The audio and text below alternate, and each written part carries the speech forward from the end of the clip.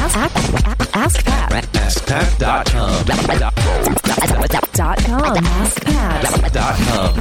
Hey, what's up, everybody? Pat Flynn here, and welcome to episode 637 of Ask Pat. Thank you so much for joining me today. As always, I'm here to help you by answering your online business questions 5 days a week. And real quick, today I'd like to tell you about today's sponsor, which is DesignCrowd.com. That's DesignCrowd.com.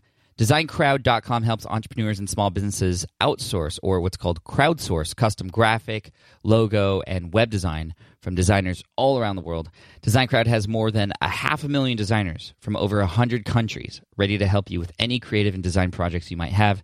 So check out DesignCrowd.com to learn more and get started at DesignCrowd.com/AskPat for a special VIP offer just for our listeners. Again, that's DesignCrowd.com/AskPat. And we have a podcasting-related question today from Anita, so why don't we just jump right in? Here we go. Hi, Pat. My name is Anita, and I have a blog that is about genealogy. It's called Simply Speaking Genealogy.com. I am starting a podcast and watched your video on Libsyn hosting. So my question is, how do I keep my files on Libsyn but host on my domain name? Thanks. Hey, Anita, thanks for your question. You know, this reminds me of when I first started podcasting because I remember how confusing it was. And just a fun fact for all of you, I had actually made an announcement on my blog in December of 2008 that I was going to start a podcast. I bought all this equipment, was ready to get everything set up. And then once I started to set it up and get into the technical aspect of it, I found it to be very confusing, quite difficult. And I didn't come out with my first episode until a year and a half later in July of 2010. Also, it took me a little bit of time just to get over the fear of putting myself out there. And man, I just wish I had started sooner and gotten connected with people who could help me figure out the technical stuff along the way. And now, of course, since then, I've learned a lot. I've shared a lot of information on podcastingtutorial.com, which is my free podcasting tutorial for all of you out there who want to start. It's helped thousands of people start their podcast. It'll walk you technically how this is all set up. And so this question specifically, Anita, on, well, how do you keep files on Libsyn that host on your own domain? Well, Libsyn is simply the server. So that's where you store all of your files because you want your files, which are the audio files, to be stored away from your site because it takes up a lot of bandwidth. And you want these servers that specialize in serving media like audio and video to house all your files. They just simply get played on your website. So your website with whatever player that you have, whether it's the default player from Libsyn or the one from PowerPress that you might be using, or even if you upgrade to a higher quality one like the one that I have called Smart Podcast Player at smartpodcastplayer.com, those players, when you press play, they request that MP3 file from Libsyn.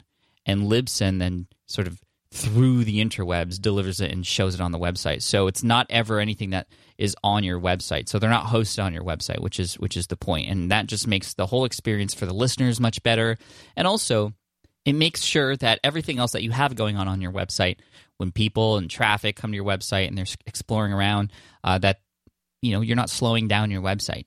And so that's why it's really important to have something like Libsyn. There's also other great hosts out there too. There's SoundCloud as well, which I've had experience with. I'm also getting very involved with Buzzsprout. So check that out, buzzsprout.com. And Libsyn or Buzzsprout, or even your own website through tools like PowerPress, they're going to give you your feed. And your feed is what you actually, it's like a long URL that is the address that pulls your entire library of episodes. And that feed is something that gets updated when you publish a new podcast or a blog post that has a podcast episode in it. And that feed is what you actually give to iTunes or Stitcher or other directories. And so what's cool about podcasting is that even though it's technically a little bit crazy to set up, and yes, this might be over a few people's heads what they've heard already on this particular episode of Ask Pat. That's why I created podcastingtutorial.com. So go there, podcastingtutorial.com. It again walks you through step by step. We're just talking about one little step here.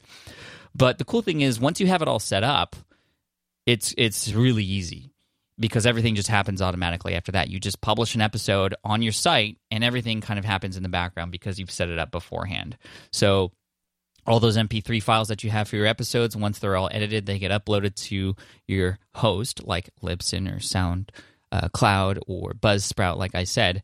But then iTunes, since they already have that feed that you've used to show them that that's where your show comes from, when a new episode goes up, then it automatically gets updated in those directories. I thought that I had to upload a new MP3 file to iTunes every time a new episode came out, and then also to Stitcher and any other directories where I wanted it to be. No, but that's the power of podcasting. It's this feed that people subscribe to, and when you come out with a new episode, it gets pushed out to them, and that's really cool. So don't worry about having your files hosted on your website. They're hosted in these media hosts, and your website simply just talks to those hosts and pulls and serves those files to your audience who's there. So, Anita, I hope that answers your question. I was a little bit worried about this because I know that the more I talk about these technical things, the more confusing it is for people. So hopefully I've just nailed it down for you. And if you have any other questions about it, you or anybody else out there listening, just, again, head on over to podcastingtutorial.com. It's been viewed by hundreds of thousands of people. It's the #1 tutorial for starting your podcast, completely free, no emails required, none of that stuff. And that's where I would recommend all of you go today to start your show. So podcastingtutorial.com. Anita, thanks again for your question. I appreciate it, and you and everybody else out there who's asking questions. If you have a question that you'd like potentially featured here on the show, just head on over to askpat.com. You can ask right there on that page. And thanks again. Now, as always, I love to end with a quote. And today's quote comes from Eleanor Roosevelt. Oh, and by the way, Anita, we're going to send you an Ask Pat t-shirt, of course. I'm not sure if I mentioned that already, but you're going to get one. Jessica, my assistant, will reach out to you very soon. Okay, now here's that quote of the day from Eleanor Roosevelt. She's been featured here a couple times on the show. Remember, no one can make you feel inferior without your consent. Man, that's super powerful. Take care, and I'll see you in the next episode of Ask Pat.